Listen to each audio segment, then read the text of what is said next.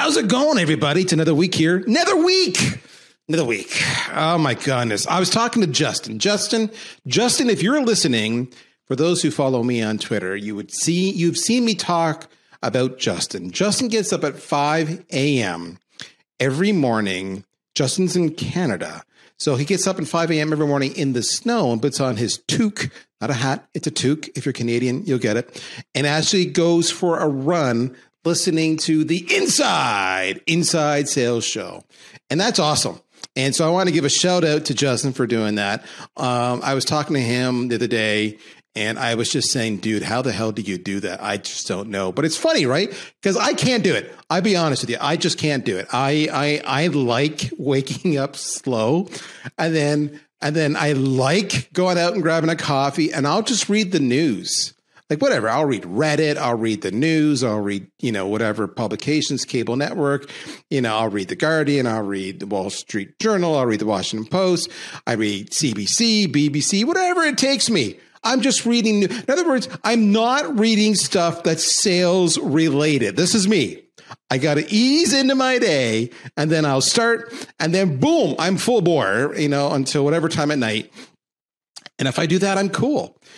Justin's getting up at 5 a.m. And the first thing his thought is after he puts on his toque and his running outfit outside at minus 30 degrees Celsius is let's listen to Daryl on the Inside Sales Show. Different priorities, eh? That's how you all measure success. Oh my goodness. I'm just laughing. Justin, I love you, but brother, how do you do it? But it's funny because we all have different ways of starting our day and we have different ways of approaching our jobs. And I was reminded of the job angle and the fact that, how do I put this? Sometimes I've been a boss for so long.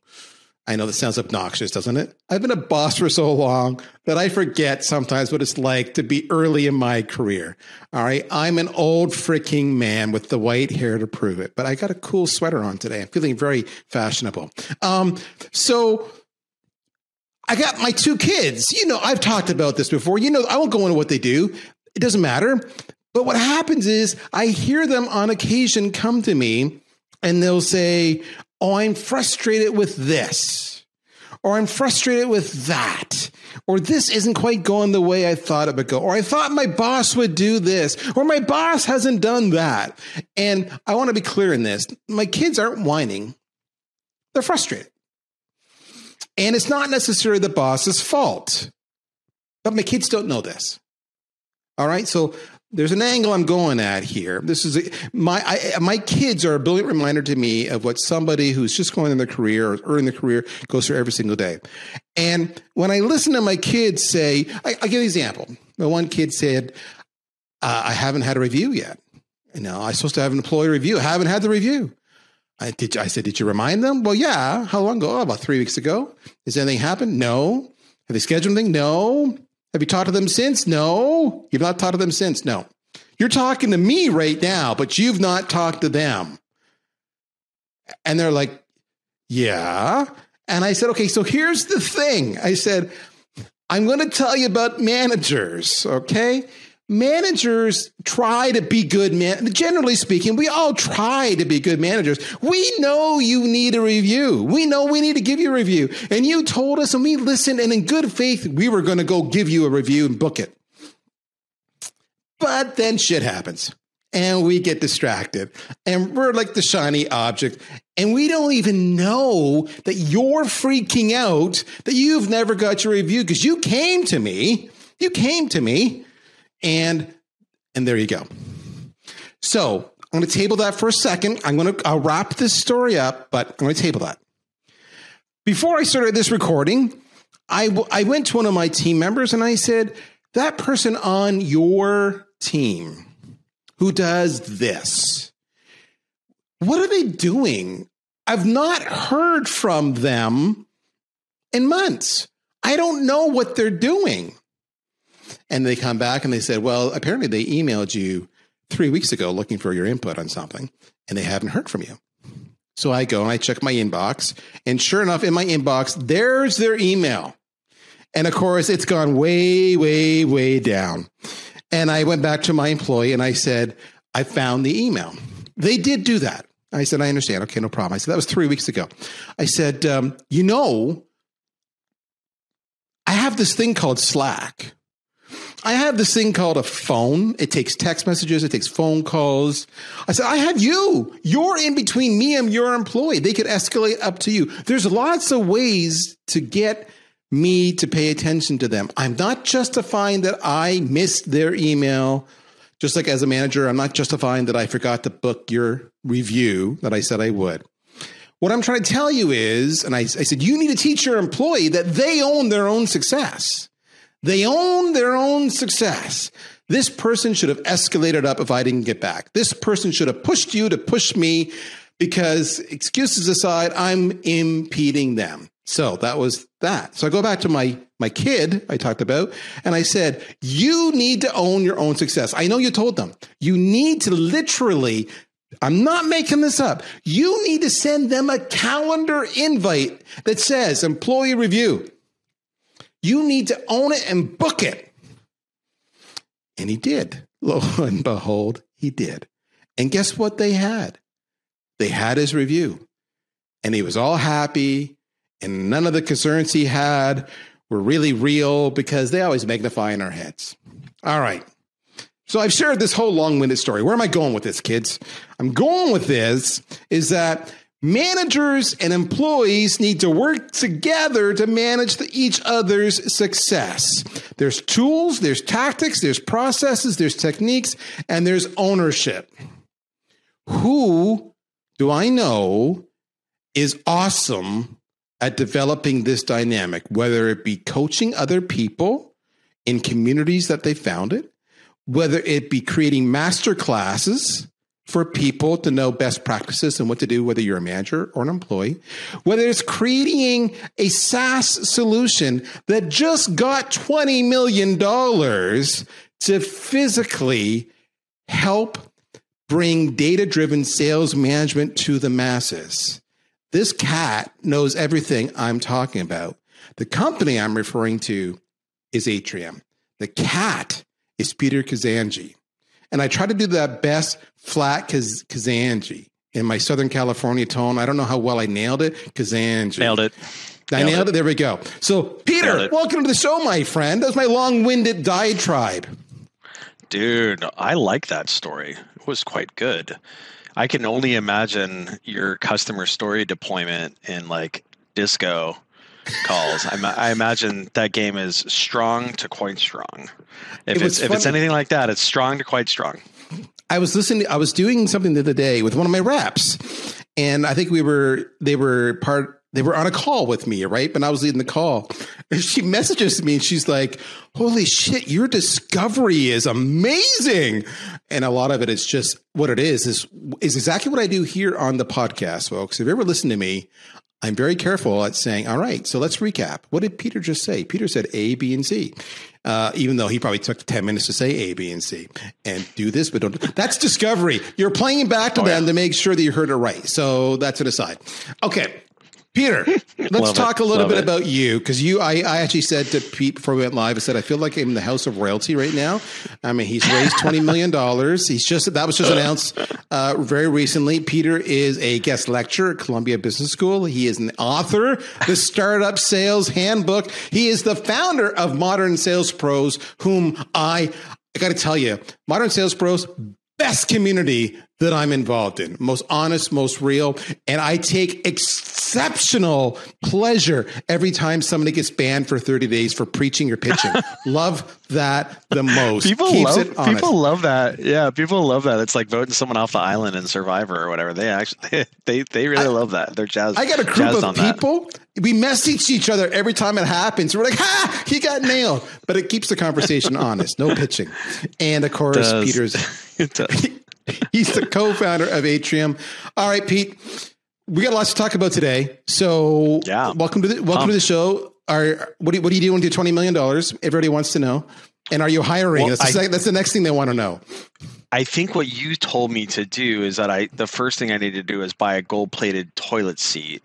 Correct. So for whoever the top performing maybe we'll buy 2 of them. Whoever is like for the SDR who had the most opportunities created in the prior month, they get to use the gold plated toilet seat. And then, for the AE who had the bookings, who was the bookings leader, they would do that. So I think that's a to do. I have it written down on my Atrium post-it notes here.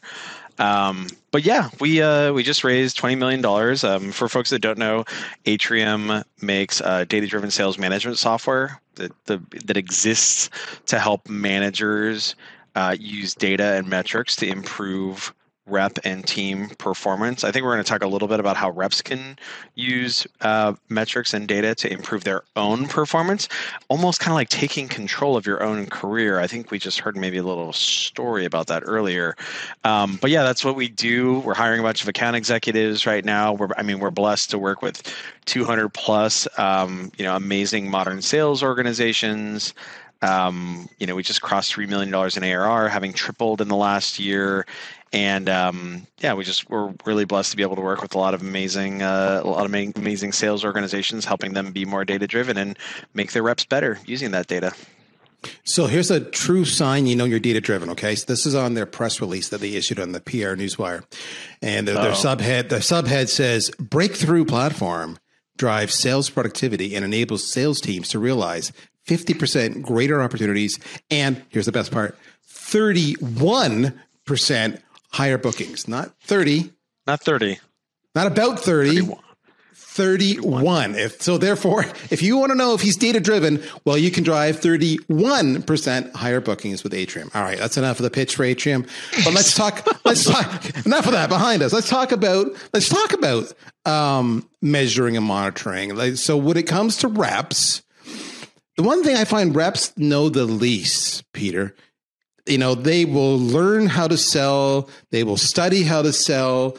They may botch how to sell, but they suck at absolutely measuring and monitoring themselves. Any kind of assessment they make on their abilities or success is 101%, not 100, 101. I'm in the one theme, 101%. 101.4. 0.4 subjective. I think I'm doing well. Relative to Susie, I'm kicking ass. Well, how well are you doing? I'm pretty good. So talk to me. What do reps need to do to measure, to monitor themselves? And then how can they use that data to make themselves better? Yeah, I think our whole industry has like a math phobia. And it's okay, right? Like, hey, don't get me wrong, right? So like I'm a very right-brained dude. This is why I was remarking on Daryl's excellent storytelling earlier, because that's as sellers, and then where do sales managers come from? They come from sellers. Like as sellers, we're communicators, right? We're storytellers. We form relationships. We persuade people, and so we don't spend a lot of time numerically instrumenting the success of that persuasion or what have you.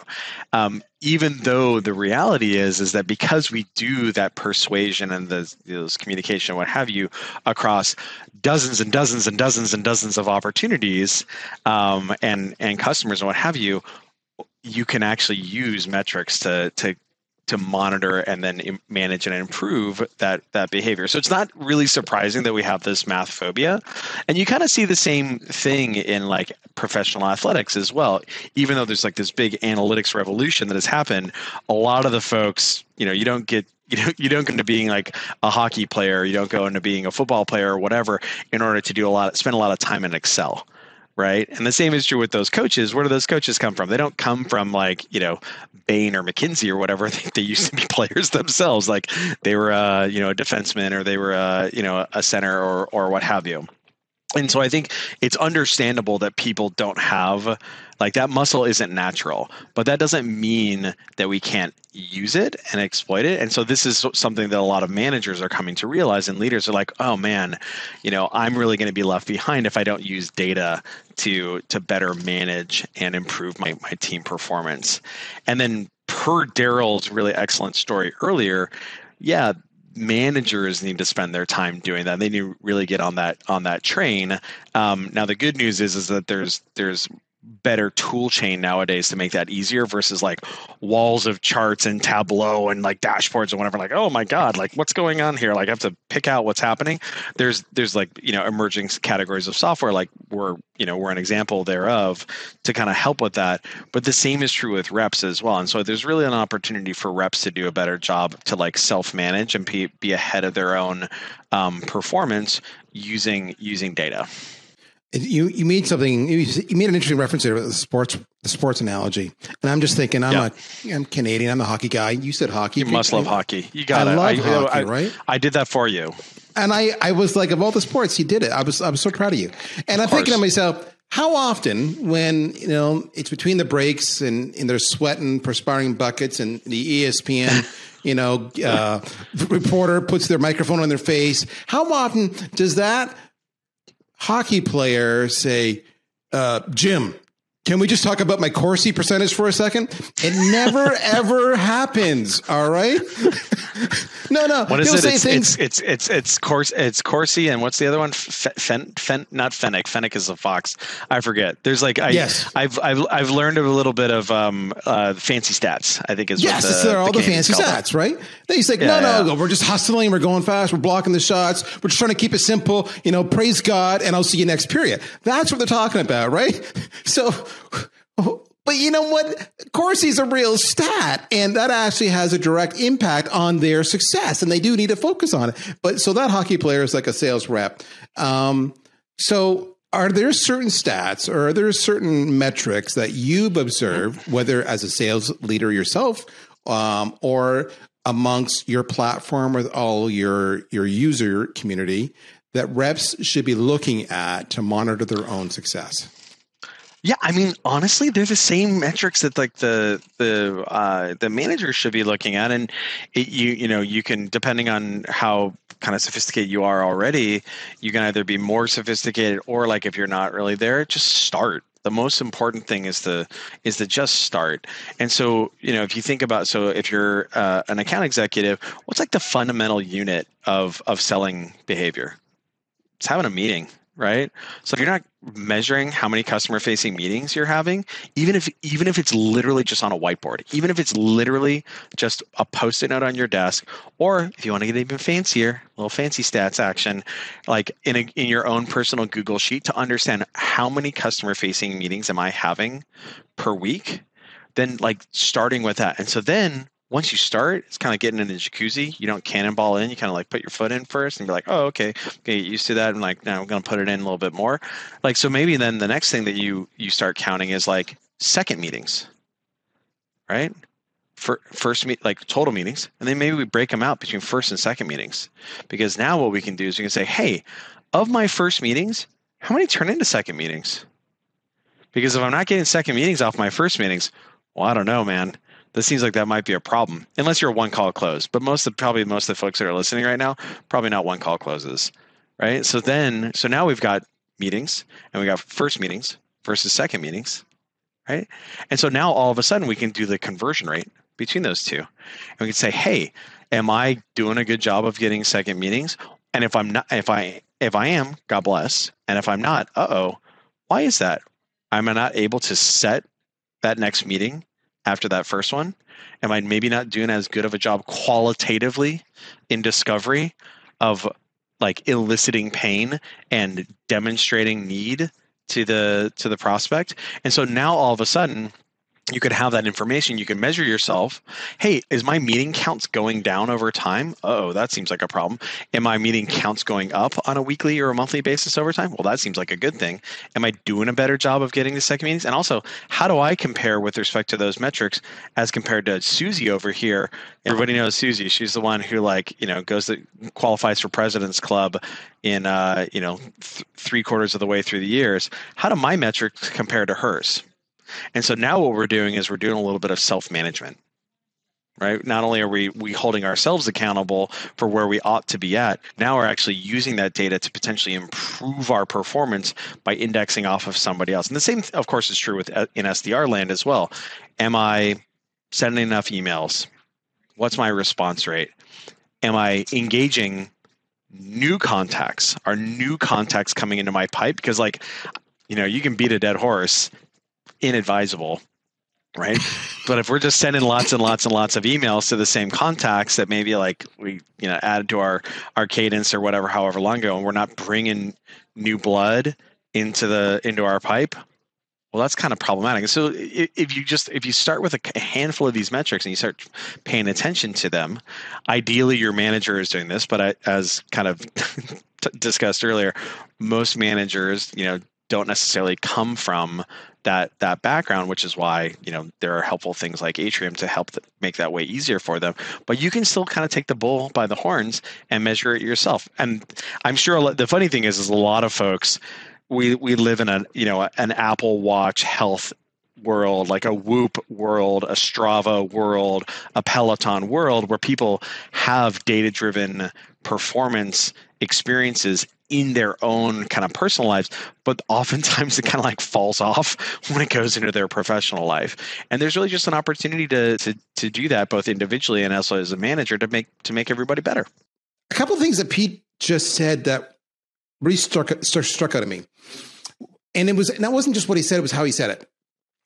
So he said, all right, so how much time, a couple of things, effectively is kind of saying, how much were you at each stage? How many conversations are you having? And then how many second conversations are you having? So what's that conversion from one to the other, right? And he didn't go and beat himself up. Instead, he used that as a springboard to be introspective. We talk about being self-aware all the time, right? To say, why is that? And I need a comparison. So how does that compare to Susie, who is President's Club in August? But we all know Susie and the sales manager have a special thing going on, so that doesn't really count. It's that whole, context. How am I doing? But then he went to the next step and he said, why? Why is that? What do I need to do? Am I not setting enough pressure up front, enough value, enough pain? You know what he just described using metrics? He just described, this is the part that blows me away. Most reps, you won't do what Peter just described. You won't do it. Except you do. You get on a call and you do a discovery with a prospect whom you don't know. And you say, what's your pain point? And they say, oh, we're losing money, which is a metric. Why are you losing money? Well, it's because of this. Well, why? Well, it's because of this. Well, why? It's because of this. Oh, so we get down to the root cause. The symptom was you're losing money, and that's also a pain. But the root cause is because of something we didn't even talk about in the first 20 minutes until I finally got you there. If I can fix that root cause, then you will stop losing money and your business will be better, right? Yeah. Okay. Discovery, you're doing diagnosis, and now you've got a plan of attack. That's what he just told you. The data becomes your springboard to understanding what is affecting your success so that you can then go and determine what the solution is. And sometimes the solution isn't obvious, which is where you do kind of an A/B test, right? Well, I'm going to try doing it this way for half of the sample size and doing it that way for the other half of the sample size, because it could be one of two reasons why I'm screwing up. And then you get your reason why. It's all data. It's all numbers. And the numbers aren't scary. They're simply symptoms to help you identify how to be a better sales rep. So why are you so math scared? Why are they so math scared, Peter? I think it's I think it's just like a question of familiarity. And that's okay. It's just like an education thing. And like if you think about it, having access to this data hasn't really been available all that terribly long. So like having cloud CRMs like Salesforce or whatever, like Salesforce is only like 20 years old or so.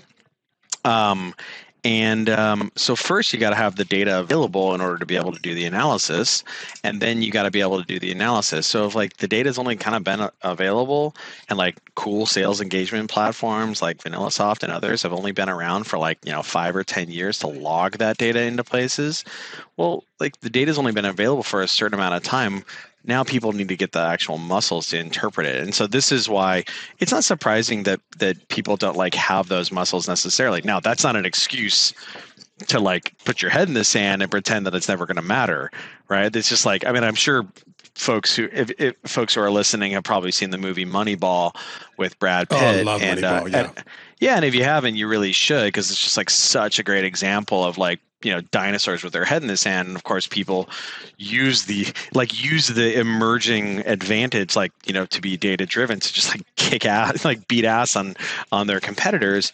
So yeah, just because you're uncomfortable with it right now doesn't mean it's an excuse to not get good at it over time. And this is why there's a market opportunity for things like Atrium and what have you. So the first thing is hey, look, it's okay to not be great at it, but that means we got to start. All right, we got to start at least in some sort of capacity. And you see this a lot in use the sports analytics situation where sports analytics started out was in recruiting. So then that's the story of Moneyball, is using analytics in order to understand which players that maybe look a little tubby or maybe kind of over the hill or whatever. Actually, look at their stats. Their stats fine. Who cares if his nose is purple? Doesn't really matter. His shot percentage is really good. His Corsi is quite high, right? So let's go grab him. So it started there, and that was an easier use case. But now people do all sorts of insane stuff. They do in-game modifications, right? In American baseball, people will do oh, here comes this batter up. We're going to shift the infield over here, and that's going to lower his batting average and raise our out percentage right there. And so the point being that once you have this data-driven muscle, all sorts of rad things manifest as a result. But you got to start, right? You got to start. So let's talk about that, because we talked about how, I use the example of my kids or my employees not chasing us down. They just expected it to happen, and they might have made a passing reference, just like a sales manager might have made a passing reference that, hey, you're not getting a lot of second conversations. You may want to fix that. And so we're telling the audience listening today that you got to own it. The numbers are your friend. They can help you identify where you're not performing well. However, exactly to Peter's point, you still have to kind of learn it. You guys at Atrium have something that's really cool. And tell me if I get this right, you've got the Data-Driven Sales Management Academy. Mm-hmm. Now, is that something that the audience could go to? And why would they go there? Would that help them better understand the numbers so they can become more versed? So how does it work? Oh yeah, totally. I mean, we have a huge resource academy on our website. If you just go to atriumhq.com, at the top of the website it says resources, and there's all manner of master classes and documents and what have you. There's a lot of videos, so you don't have to if reading PDFs or whatever isn't your cup of tea.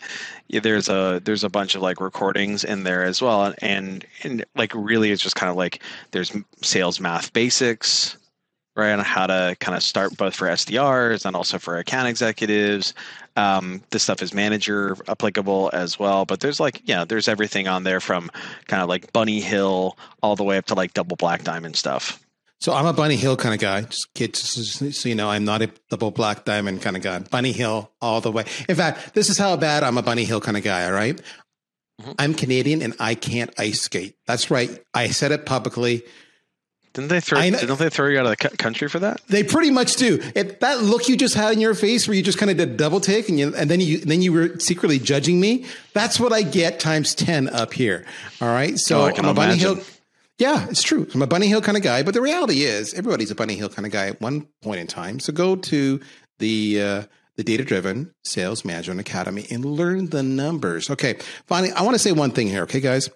We've talked about numbers, and it's not unreasonable that you would expect, if you don't know the numbers, we've given you one option to physically teach yourself. That's one option. And why? Because you want to get better. You want to make more money. You want to hit President's Club ahead of Susie and make all the extra money, because then your accelerators kick in. That's why you do it. You do it just for the compensation.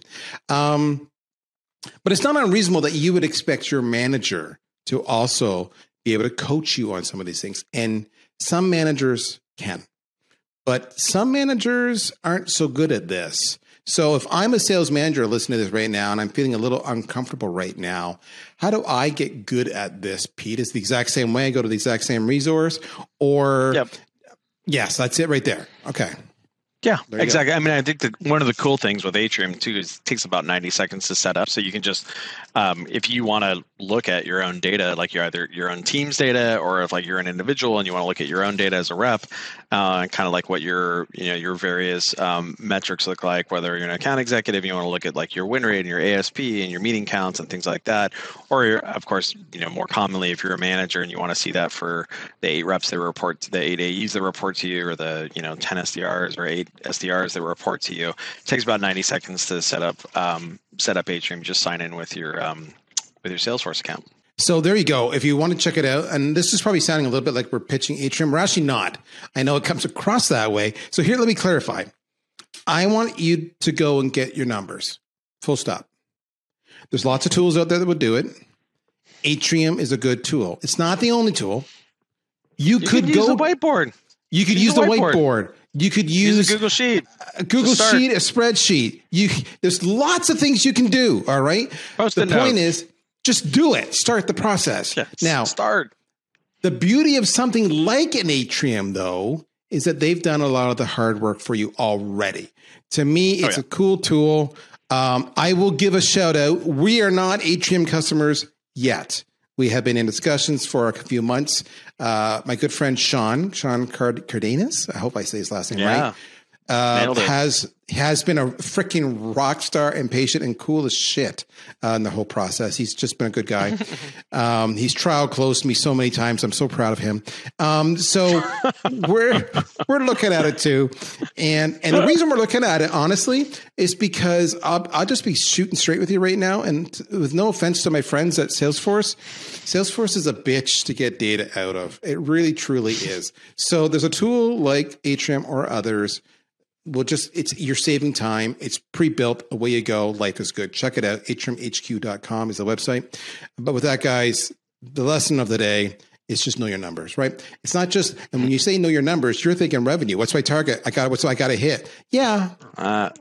What are the leading indicators to that? You see? To know your numbers, you got to know your numbers. Get ahead of it. And that's the whole point. All right. Take control of your own destiny. Follow Peter on LinkedIn. Peter, best way to reach you, my friend. Is it LinkedIn or is it elsewhere?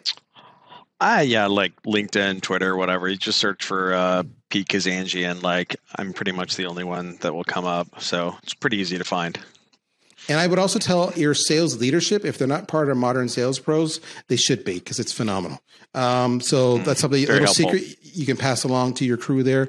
Every single person I've referred to Modern Sales Pros in my leadership peer community has come back and just thanked me profusely for it. They were like, why haven't I heard of this? And this is the best freaking thing ever. So that's it. That's my plug. So yeah, we're going to call it a day. We're going to go back and study some advanced stats, improve our Corsi, do some cool analytics, and we're going to go onto Alibaba and look for gold-plated toilet seats. So that's the plan today. That's my action item after this. That is your action item after that. Go find the toilet seats. Justin, if you're still running after all of this, God bless you. You're just incredible. My name is Daryl Braille. This, my friends, is the Inside Sales Show. You take care. We'll talk to you next week. Bye-bye.